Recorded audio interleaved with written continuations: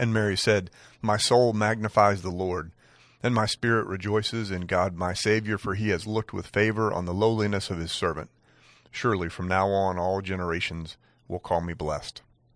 Luke chapter 1, verses 46 through 48.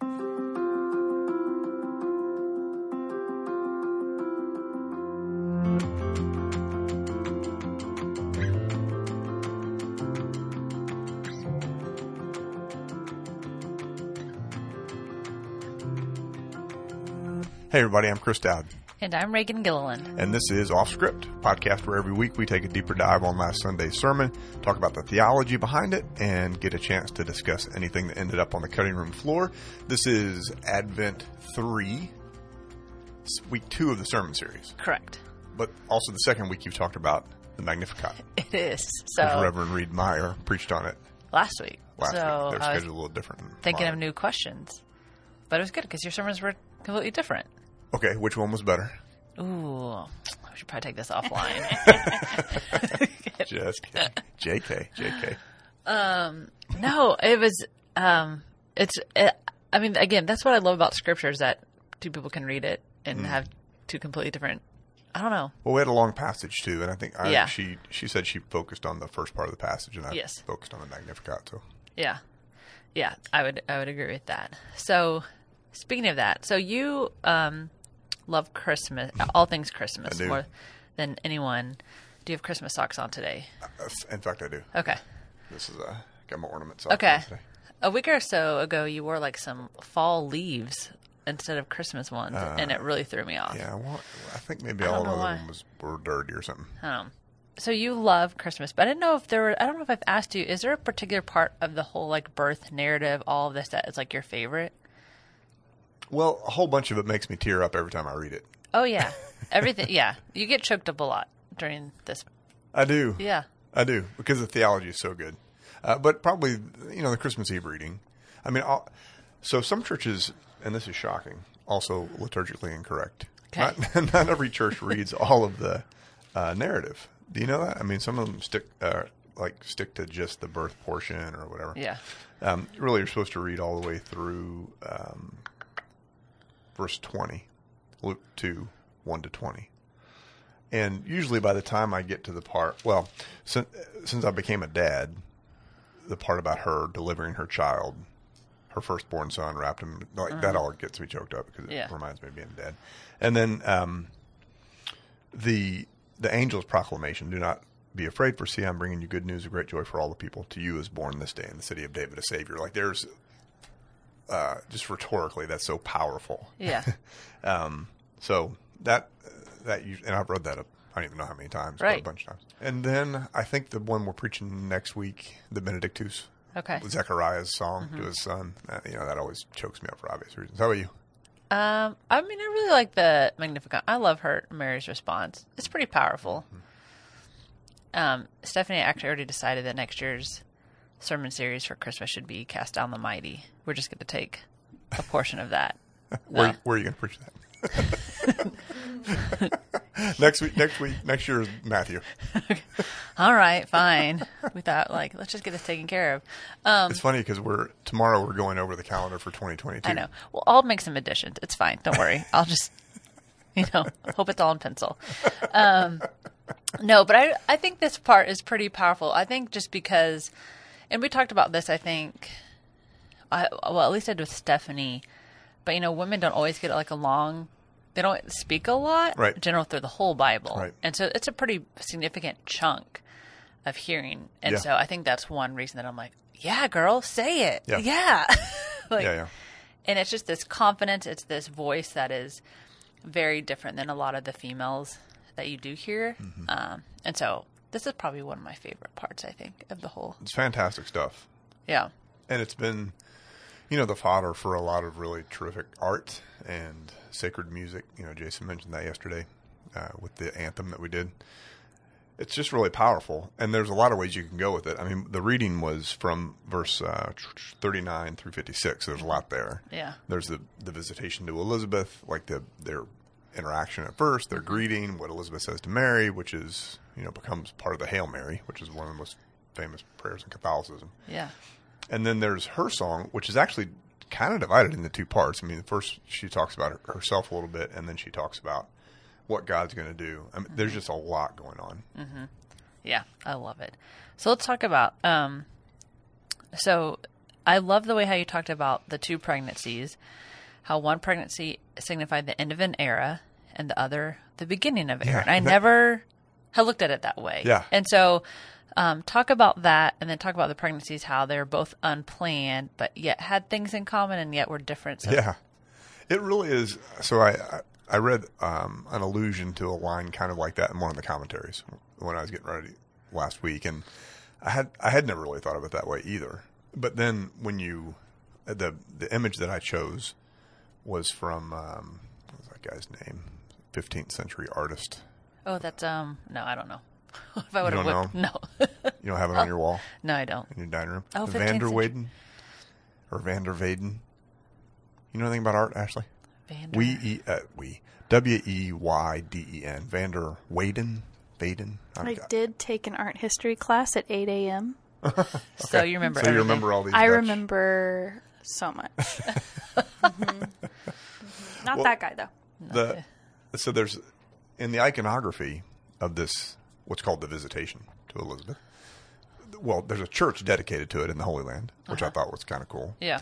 And then in the iconography, when they depict the two, you can't really tell them apart. Like the faces are not distinct by age. So the image that I chose makes them very distinct. You can tell who's who. And it's as the prophet of the old era. And, you know, if you think of Jesus in some ways as a prophet of the new era. Yeah. And I think you've got a question about Mary being a prophet, too. I do. It's just the whole scene is so poignant, you know? And these are both very faithful women through whom, specifically, Luke tells us, the Holy Spirit is speaking, which is not common, as the point you're making earlier in Scripture. So I love this kind of turning point moment with these two women who have a similar experience at very different stages of their lives, both of which are God anointed, God blessed, God done, right? In some ways, I mean, specifically in Mary's case, Correct. And I just think it's a really cool idea that the end of one era marks the beginning of another, but there's still plenty of continuity between the two, right? That God doesn't abandon God's old interests in any way. Yeah. And the notion that Mary raises her child to know that.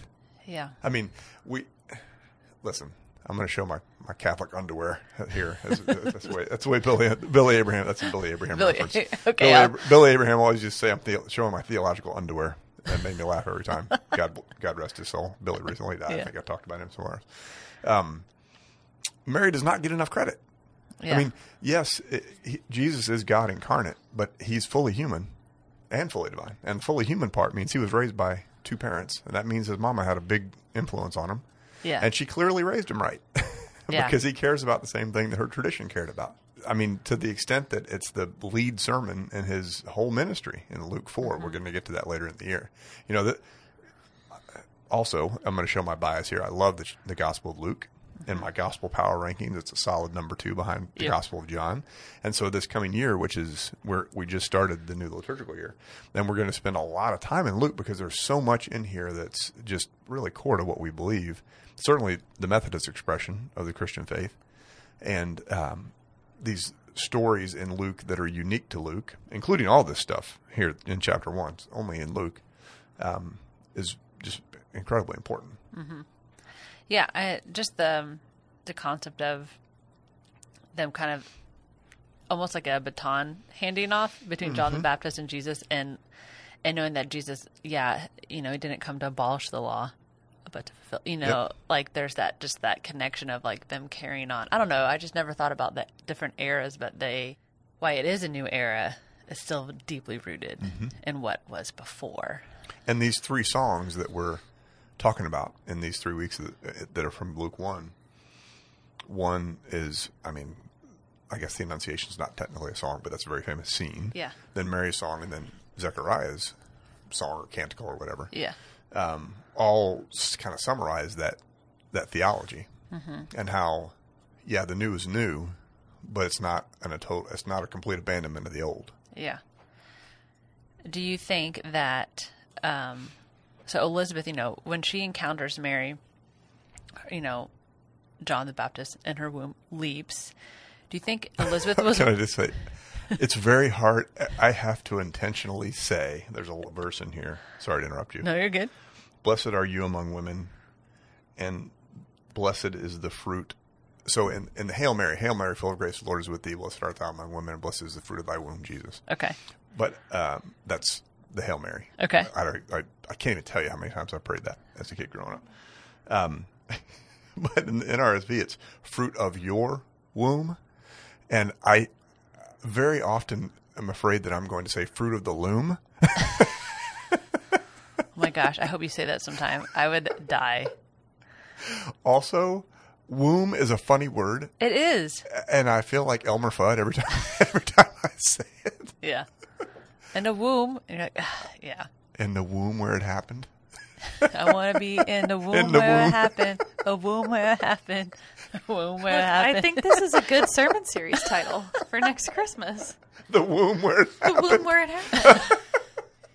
Done. Start the artwork right now. I'm going to write it down. Either the sanctuary would be full or empty, one of the two. That could go one of two ways.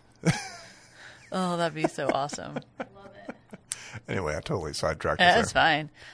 No, that Elizabeth has this very real reaction. Do you think she kind of was the first to really confirm it for Mary? I mean, not that Mary didn't believe the angel, but I'm sure she was probably walking around a little okay, if I could just have one more sign. Yeah. I don't know. I mean, that's a terrific question. And when you just read the chapter start to finish, the Holy Spirit shows up at the very beginning. The Holy Spirit's all the way through. Holy Spirit is all the way through Luke and Acts. It's a very real player. What I love about it, though, and the reason that Luke gets a lot of props from feminist theologians in particular, is because it's very clear that the Holy Spirit does not discriminate between men and women. Yeah. Right? I mean, all of humanity is perfectly capable of being a prophet of the Lord. And clearly Mary plays that role in the Magnificat.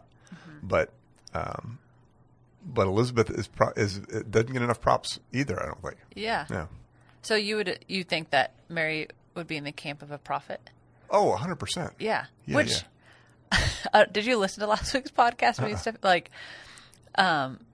I could not get that out of my head that I had never thought of Mary as a prophet because she's obviously got all these other titles and now I'm that has completely changed how I view Mary. Yeah. That's been messing with me the last week. Well, I would say Jesus comes by it naturally. Yeah. We don't know much about Joseph. Right. So, I'm sure Joseph was faithful as well. Mm-hmm. But Joseph was of his adopted father? Yeah. I don't know exactly. The title's a little tricky with Joseph. Yeah, it is. But, I liked in your sermon at the 11 o'clock, you're so Elizabeth and Mary are cousins, which makes John, their cousins are cousins first removed. I was I know, family trees are weird. How does that work? I don't know. And Whitney's really good at it, my wife Whitney. Yeah. So she knows second cousins once removed and all I don't that kind get of stuff. that. I can't either. It's so confusing. Second cousins. Ashley probably knows. She's a country girl. Yeah, you're country. Everyone's related. Who can marry who? Yeah, and what line? You got to watch out. You gotta watch out. You have to have very clear delineation. There it is.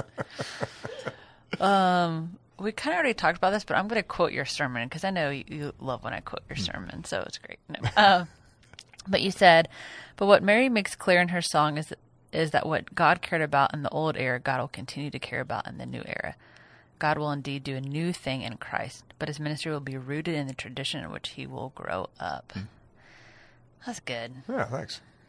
I don't know. I think a lot of Christians say a lot of things, may not even spend hardly any time in the Old Testament. Well, it doesn't really matter. This is a clear point of no, it all matters. Right. Well, that was Jesus' Bible. Yeah. When he talked about the Bible, that's what he was talking about. He wasn't in Luke, because it would have been written yet. Right. Exactly. So, I don't know. I think that's such a good point that he was, of course, he was Jewish, but he very devoted. Rabbi. That he was, just steeped in that. And so if we're not continually looking back at what was before, I mean, that greatly influences and enriches our experience of how we live. And so, I don't know, that was just... Yeah, and that's why I try to talk as much as I can when I'm talking about the tradition broadly. I talk about either our salvation history, which begins with Abraham, or the Judeo-Christian tradition, right? I mean, because it's pretty hard to... Well, it's impossible to understand Christianity without understanding our Jewish roots. And while certainly we believe that God did something different in Jesus and something new in Jesus, Paul is very clear that the old promises don't go away. Yeah. And while our faith in Christ is the most important thing, what our faith in Christ empowers us to do is to follow the will of God, which is to love God and love neighbor, which is, I mean, those are direct citations of the Old Testament. Yes. So is there a particular line of the Magnificat that really gets you?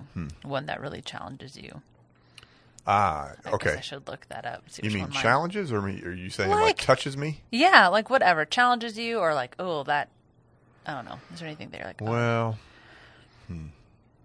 the stuff that's really touching and moving for me is the Benedictus, which we're getting to next week. Okay.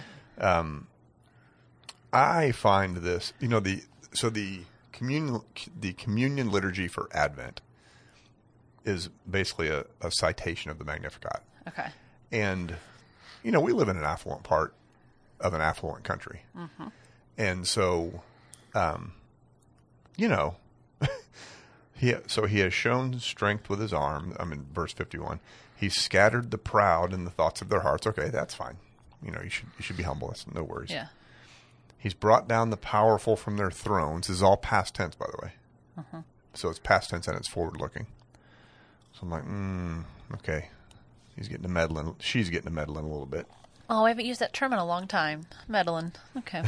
And lifted up the lowly. Okay, that's fine. I'm all right with that. He has filled the hungry with good things. Awesome. We're all about that, right? Yeah.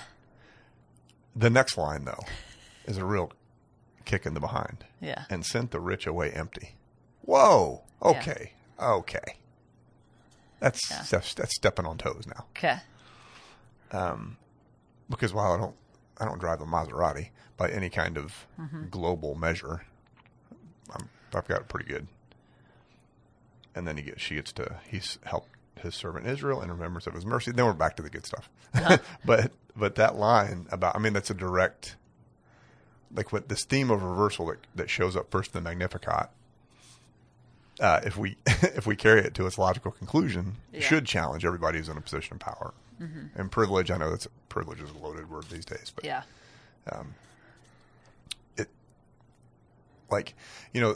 one of my spiritual heroes is Saint Francis of Assisi, and there's an expression of Christian theology that talks about the preferential option for the poor, and in theory, that's good. Just like in theory, being peace-loving is good. Yeah. But that's tricky also, because if God has a preferential option for the poor, then what about those of us with means? So then, what does that mean for us? Does God love us less? Mm-hmm. And I tried to make the point clearly not. We don't believe that, but we do believe that if God has this special concern and care and love for the poor, then that means that those of us who have the power to do the same should do the same. Yeah. And I felt like it was, like I love Christmas. I'm like Buddy the Elf with Christmas, right? I've noticed. So social justice-y stuff is so much a part of the Advent story, the Advent narrative. But I don't want to talk about it during Advent. I don't want to talk about it during Christmas. Like I just feel like, there's a certain ethos that I think comes with the season that is challenged by these more prophetic texts. His mother was a prophet. He was a prophet. Gospel of Luke is very prophetic, which is where the birth narrative is. So it's not really fair to the text to overlook that. but the way that you couch it is important, I think. So anyway, the stuff with the pajamas. I think I said pajamas. Yeah. And the tamales. Yeah. Was like, okay, like we take seriously this caring for and caring about those who are in a less powerful position. Yeah.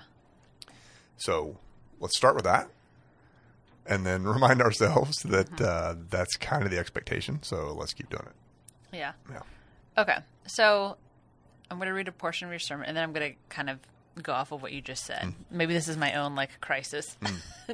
So you say the very incarnation of God's Son is a revolutionary living embodiment of God siding with the powerless. Right? Isn't it? I mean, that's so true.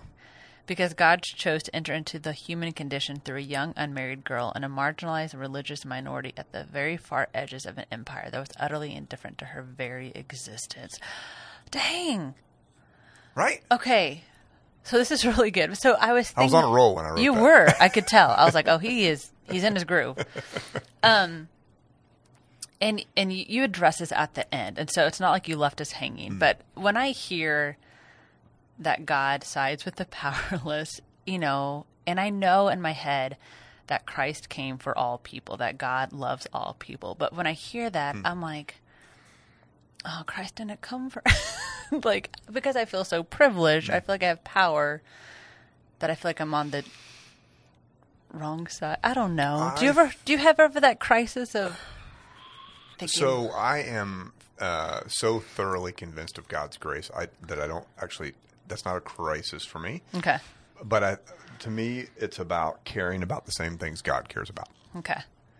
And as long as we're there, and that shows up different ways at different times for us, right? So if we teach our kids that they should be generous, if we do mission trips, if we speak out when we need to be speaking out about whatever the topic is, to the extent that we care about what God cares about, then I think we're in good shape. Okay. I can't change that I was born a white dude in America, nor would I want to change that. I'm very happy with my life. But I need to acknowledge that comes with a tremendous amount of responsibility. And so, for me, it shows up with these days, and I'm sure it's the same for you, how you raise your kids, how you raise your kids to care about the right things. And so when it comes to issues of race, when it comes to issues of interreligious dialogue, we live in a very diverse area. Like Max and I were having a conversation this morning on the way to school when I was dropping him off, where he talked about how it kind of stinks that his Hindu friends don't get Diwali off. He's like, why don't we just take December off for all the holidays and go to school a little bit more the rest of the year? He said, I would hate to go to school on Christmas Day. Yeah. I was like, well, geez. I mean, that's the advantage of growing up in a diverse community, that he can be sensitive to that kind of thing. He's not apologizing for being Christian. He's not unhappy about it in any way.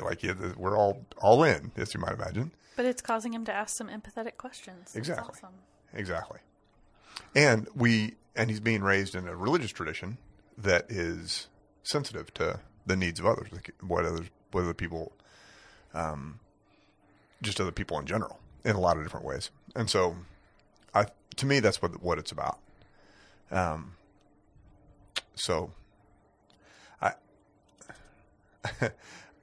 It gives me pause every time I read one of these texts. We're one of the things I think it's in Lent again, because I just planned 2022.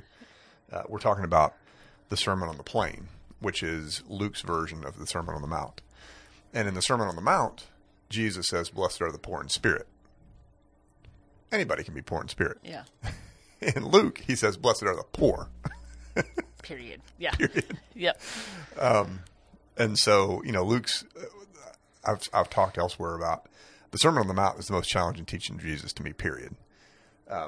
But the Sermon on the Plain is pretty challenging as well. That dang Jesus, no matter what evangelist is interpreting him, is challenging to all of us. But it's about, to me, caring about what God cares about. Yeah. Okay. And I get that, and I know that in my heart, but I have, every once in a while, I have those moments. And I think the whole Christmas story of Jesus coming and all of that, I just think, oh, I feel like I'm Rome. I just feel a little bit like. Yeah, I get that for sure. So. I get that for sure.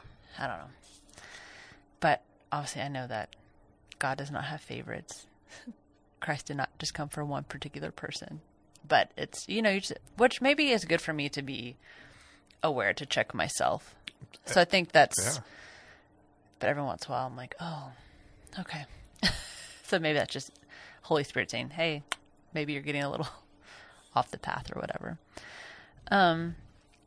You kind of mentioned this already, that Mary, being a prophet, she taught her son to never forget the powerless, and got me thinking that maybe we forget the humanness of God and how Mary still had to or the humanness of Jesus, and how Mary still had to teach him things, even though he was God.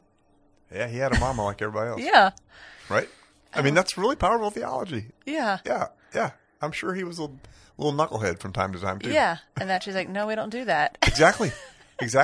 You don't think of it like that. Right. Like, Jesus, he parented Mary. He taught her. And it's like, no, Mary still had to teach him things. Fully human, fully divine. That is part of the glory of our theology. Yeah. So clearly, she was a big part of what he cared about, what he taught, how he lived. Uh-huh. So what does that kind of encourage us to do as if we're raising our own children or just being part of the church? What does that kind of encourage us to do you think? I think Mary is an incredible role model in lots of different ways. And it's so clear that she raised her son in the religious tradition that was most meaningful to her. Mm-hmm. Now, you could look at that a different way, that God would not have been born into a community that was not of God. Okay. Sure, for sure. But then there was still, he still had very human relationships from his birth through his crucifixion. And it's just, I don't know. I said this in the benediction yesterday. It's the theology of the incarnation. It is all about the theology of the incarnation. And Advent in general and Christmas, it's all amazing because of that theology. And all the trappings that we put around it. Like we put up our second Christmas tree last night, by the way. Okay. Up in the game room. Okay. Funny story. Our game room was arranged a certain way. We bought furniture for it and everything else when we moved it in the house. It's big. It's built over the like a bonus room or whatever. Yeah. And when he came to me in the middle of the year and said, I want to flip it. I want to I want to put the TV on the other side. I want and it was a fair amount of work. Yeah. And I was grumbling about that. And she said, well, but if we do that, we could put another Christmas tree up there. I said, oh, You're like, I'm all in. Let's do it right now. So we did. And so, yes, last night we put it up. It was the payoff for our, for that work that we did there. Okay.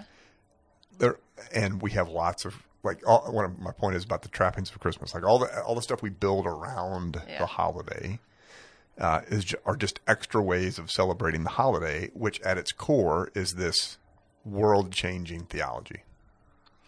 And in my opinion, there's nothing that we can do that is over the top to celebrate the genius of that theology. So sing Christmas carols all year long, because it's not about Santa Claus, as much as I love Santa Claus. Yeah, it's about God becoming one of us. And in becoming one of us, he had a mama who took him to church or the synagogue or the temple or whatever, and taught him how to live and according to the way she understood God. And then at some point, he realized who he was. Yeah. Right. I mean, depending on who tells the story and how you interpret the theology, and certainly did his own thing after a while. Mm-hmm. But that all those formative years are so evident in the way he lived his ministry that I think Mary should be a role model for us all. Yeah. To bring it back to Mary. Yeah. And it kind of encourages me. It reminds me, because I'm sure you talk a lot to people that said, I raised my kids in the church, and now they don't go to church anymore. Mm-hmm.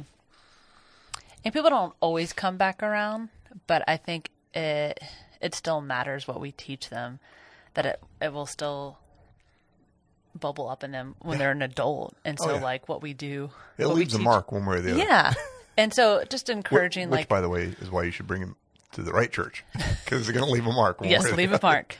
It just reminded me, like, I mean, obviously Jesus went on to, he was God, but like she instilled in things in him, and that were just part of who he was, and like we're called to do the same. Right. And even if you don't have your own children, that means, you know, investing in children's ministry, volunteering, or with youth, and just investing in them. Because yesterday we had this amazing children's musical. It was awesome. we did. My daughter had some hot sports opinions about it, though. Oh, I'm so curious. She's jealous because she wasn't in one like that. Well, one, she leaned over to me like song 2. She's like, when are they going to talk about God? Oh, it's getting there. Oh, man. I was like, of course the pastor's kids. Like, Raised her right. and then she kept asking, like, are they going to, and then on the way back, because she's in Scott's church, you know, my husband's, and she's like, That little neighborhood church down little the road. neighborhood, and she's like, ours has a lot more God. And I was like, oh my God. That's funny. Throwing shots. And then when I was putting her to bed last night, I was reading a story, and there was lyrics from God Rest Ye Merry Gentlemen, and she's like, oh, I know this song. And I go, do you know that's Pastor Chris's like favorite song? She's like, is he going to come hear me sing it next week? And I go, well, he's preaching. She goes, oh, man. Oh, that's sweet. So I love that. So next Advent, she's here. Is that the way this is going to work? yes, Okay. next year. So But it was so cute. it was the musical. Yeah. And there were lots of people here who did not have children in the program. Mm-hmm. This is to your point about how, you know, it doesn't matter whether you have children in your life or not. Like, we've all got a role to play in Yeah. helping raise them Yeah. properly. Yeah, I was so happy people came and watched. It was such a good show. It was The kids great. loved having everybody there. Yeah. Laughing at all the jokes that they've Yeah. been working on and everything. It was great. so good. It was great. It was so good. I mean, I do have pointers for you, but we can talk about that later, though, as a theater major. But it's fine. We could talk about it These later. along with your suggestions for next year's Advent Yes. series. Same. No. No, but it was great. And so, yeah, coming out and supporting, I mean, it does matter when kids say, like, oh, they don't have to be here, Right. and they're still coming. It makes an impact for sure. Exactly right.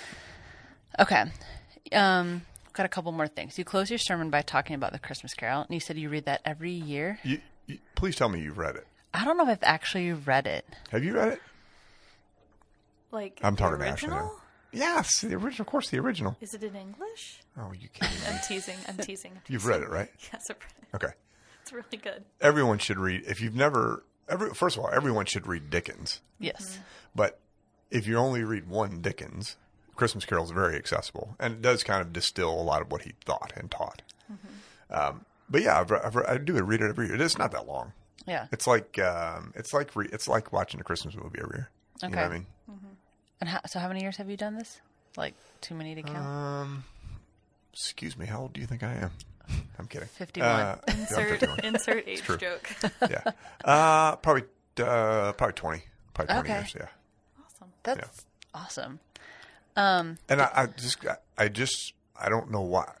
So I think somebody gave me a copy of it, like a little paperback copy. Okay. And it was when I was already working in the church, and I read it kind of accidentally. So like I was not feeling great as a youth minister. When this time of year, you're almost always sick because you're around a lot of germs, and the pace of the schedule is crazy. And I was already in seminary at the time.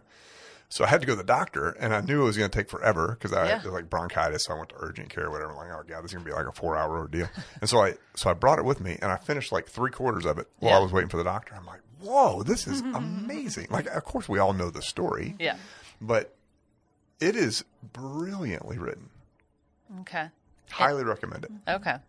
I'm a fast reader, so I'll check it out. Yes, it will not take you hardly any time at all. It's like 5 chapters. Okay. Can you share the quote that you read in your sermon? And Yes. Do you have a favorite version of the movie? So, it's funny. When I was at Arapahoe, this church Scott serves, we had a theater for many years called the Labyrinth Theater. And Okay. actually some members of Christ United were supporters of that theater. And they did the Christmas Carol once. And they did it. I think it was essentially the narrator would do the part of the narrator in the book. And Okay. It was pretty close. I rewatched this year, the Jim Carrey one. We already talked about this? Not good. I didn't realize he did one. Jim Carrey? But it's that Polar Express. Yeah. Yeah. Animation. It's Disney. Hollow Valley. It's too close to real. It's hard to watch. It's really hard to watch. And the guy who plays Colin Firth plays the nephew, and Colin Firth is amazing. Yeah. But oh my god, it was creepy. Anyway, my favorite version is probably a Muppet Christmas. Yeah. Absolutely For right. sure. Yeah. That is. I mean, Michael I was going to Caine. be so disappointed if you didn't say that. I was like, that I mean, is the best one. it's so good. Yeah. It came out the year I graduated from college, so I only watched it like recently for the first time. Really? It was just not on my radar at all because Yeah. I already had my own. I can't watch the Disney animated one. It's too sad. For some reason, Yeah. Mickey being sad, I can't handle it. Oh, that one. Yeah. Yeah, You're can't talking do about that. Mickey's Christmas Carol. Yes. Yeah. I can't. It makes me too sad. I don't know why Muppets. It's only 28 minutes long too, Oh. and it's a little over the top. Makes me so sad. Yeah, but Michael Caine, the Muppet. Yeah. He's so good. So this is one of those extended. It was an extended quote. So this is the book opens up. I mean, the whole thing takes place on Christmas Eve, and then the payoff is Christmas Day, of course.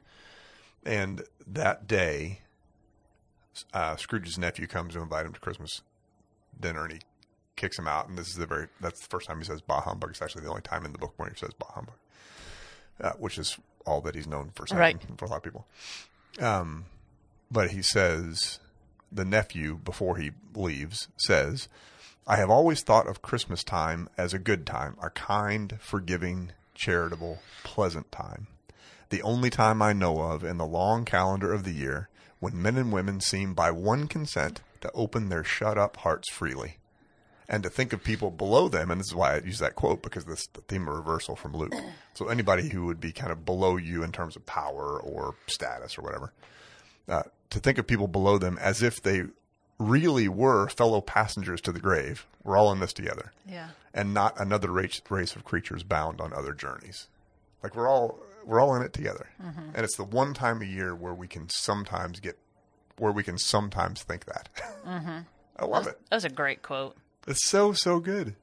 Scrooge's nephew is awesome. And every time it's a good reminder for me when I reread it, because I wish I had that kind of optimism. I mean, he's just, especially with family members who make me crazy. Yeah. He will not give up on his uncle. Won't give up on him. His wife's like, he's a jerk. Forgive Yeah. him. And he's like, no, I'm going to keep inviting him. He's my uncle. Yeah. And he's like the original crazy uncle. Yeah, for sure. The original. Okay, we mentioned that this entire story gets you choked up. But as you were writing this week's sermon, because there were some parts in that I was like, oh, this is really good. That really, like, you felt like the Holy Spirit was trying to teach you. Is there any particular line or part of it that you feel like, oh, I needed to hear that? Are you talking about for the Magnificat? Or just your sermon in general. Any, like, particular line there, like, oh, that was God speaking to me. Yeah, I had an original. It's interesting. I have a feeling this is not an answer you would expect from me. Okay. But in the original draft, I had a whole paragraph in there that was pretty social justice-y. Okay. And I like to work that in. Like I specifically named people who were on the margins. And I wrestled with that. And I ran it by Whitney, like I always do. And she's like, "Oh, you're going to go there, huh?" And I thought, do I want to go there? And I decided not to. I decided to take it out. And I mean, I made the same point. I just made it in a softer way. Because I talked about God loves you no matter your bank account. I mean, we all know that. No matter your immigration status, kind of with the tie into Christ Foundry. Yeah. No matter who you love. I mean, I like to kind of come back to our ongoing conversation around LGBTQ inclusion. But I thought, man, maybe not this time. Maybe not this time. Maybe this time I'll be more general about it. I think anyone who's heard me preach for longer than 6 weeks knows my heart on those things. I decided to taper off on that. And I really felt like that was, I think the Holy Spirit works that way too. I think a lot of preachers assume that, I don't know. Well, I'll check this out with you. My impression is that we typically assume God's wanting us to be more confrontational than we often are. Like I think we often think of ourselves as avoiding tough issues, and that It's only when we don't avoid tough issues that we really are convicted by the Holy Spirit. And I know I've got like 15 people in my mind right now who think like that and talk like that. I mean, they would make that point. And I think sometimes it can work the other way. I think sometimes that in order for continue to be in conversation, even about stuff we disagree, that sometimes you have to maybe back off a little bit. And so, but then, of course, every time I read that line, or in addition, every time I read that line about sending the rich away empty, I think, oh, man, I know that's what it says. And I know the point that Mary's making there. Do I really believe that? Okay. I'd call that a troubling passage. That is a troubling passage. Troubling passage. It didn't make our list since we just preached on it. We're doing troubling passages in January. Yeah, stay tuned. So. Okay. I'm sure you're like this sometimes when you're writing a sermon and the Holy Spirit brings something to you, like you think about it for weeks after a line. And it's not that you're like, I'm thinking about what I wrote. No, it's that's like, not the way it is. you're like, oh, I needed to hear that. Most of my sermons, there's a big portion that's usually written just for me, for myself. Like Right, you preaching need to to hear. yourself. Yes. Yeah. So I was just curious if you have that. If there's anything in this particular, but no, that's interesting that you had a section. So yeah, I mean, we definitely wrestle with what we're going to say because it's a big responsibility because people listen.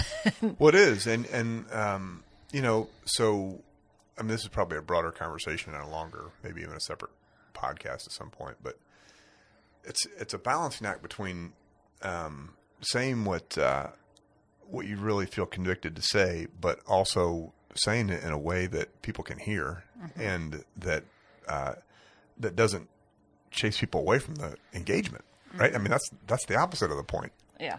But then you don't want to not say some stuff you should.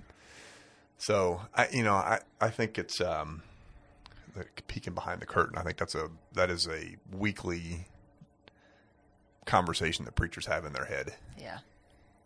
Unless you're just doing straight like sermons about grace or whatever. I mean, there are some sermons that are no brainers. Pentecost is always Pentecost, and Yeah. Thanksgiving's easy, gratitude's easy. But anytime you get in any of these scriptures that would step on anybody's toes of any persuasion, because it seems like these days everything's controversial to somebody.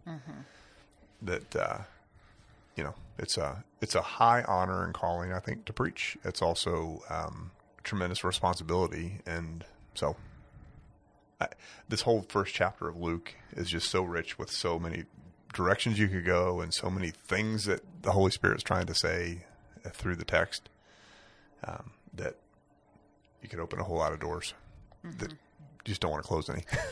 Right. Yeah. Well, it was a great sermon. I mean, this time of the year, it's a blast. Yeah, thanks. I think appreciate you saying so. And I thought the anthem was pretty phenomenal. That whole, like the way Jason set it up. Yeah. With the strings. Oh, like, yeah. When he talked about the pulsing of the strings, some people take to reflect the beating of Mary's heart. Yeah. As she was kind of absorbing the responsibility she had. Yeah. That was really, really good. It was really stuff. good. All right, what do we have coming up? All right, so next week we are going to we actually read most of the first chapter of Luke. If we would have had 4 weeks, we would have read the whole first chapter. But we're doing so the birth of John the Baptist and Zechariah's response to his birth in just one of the most. I mean, this whole chapter is so great. So, one of my favorites. Yeah. We're 9 days from Christmas Eve, which is super exciting. And so you're listening to this some number of days before Christmas Eve, but no more than 9. So just to remind you of our Christmas Eve schedule, we have 5 services on Christmas Eve, 11 a.m. That's modern in Underwood Hall. Underwood Hall. Stephanie's preaching that. We have a 4 p.m. We call it a family service, but it's really kind of for kiddos. Yeah, younger kids. Younger kiddos. Meredith's going to lead that, and I'll be there with her. Then 6:30 p.m. is an orchestra and choir. Reagan and I will be there. I'm preaching that one. 9 p.m., Reagan's preaching. Candlelight, communion. Yes. Actually, I'll come back to the candlelight thing in a minute. And then 11 p.m. is a communion service. Stephanie's preaching again. She's got the bookends this year in the sanctuary with the youth choir. And at all 5 of those services, we do have the beloved tradition with Silent Night and the candles. Candles all the way around. All the way. So many candles. Now, Sunday the 26th, also a special schedule. Only 2 services on campus. 1 in the sanctuary at 10 o'clock. 10 a.m. Only at 10. Kind of like on Don's Celebration Sunday. And then 11 a.m. in Underwood Hall for Modern. So, make a note of all that. We'll remind you next week. I appreciate you being with us, and we'll be back again next week with another episode of Off Script. God bless you. Happy Advent. Thanks for joining us for this episode of Off Script. It was hosted by Reverend Chris Dowd, produced by Ashley Danner as a part of the Christ United Podcast Ministries. You can visit cumc.com/podcasts in order to see all of the series we have available. Like, subscribe, and follow us so that you don't miss a single episode. Thank you for supporting us. Have a great week.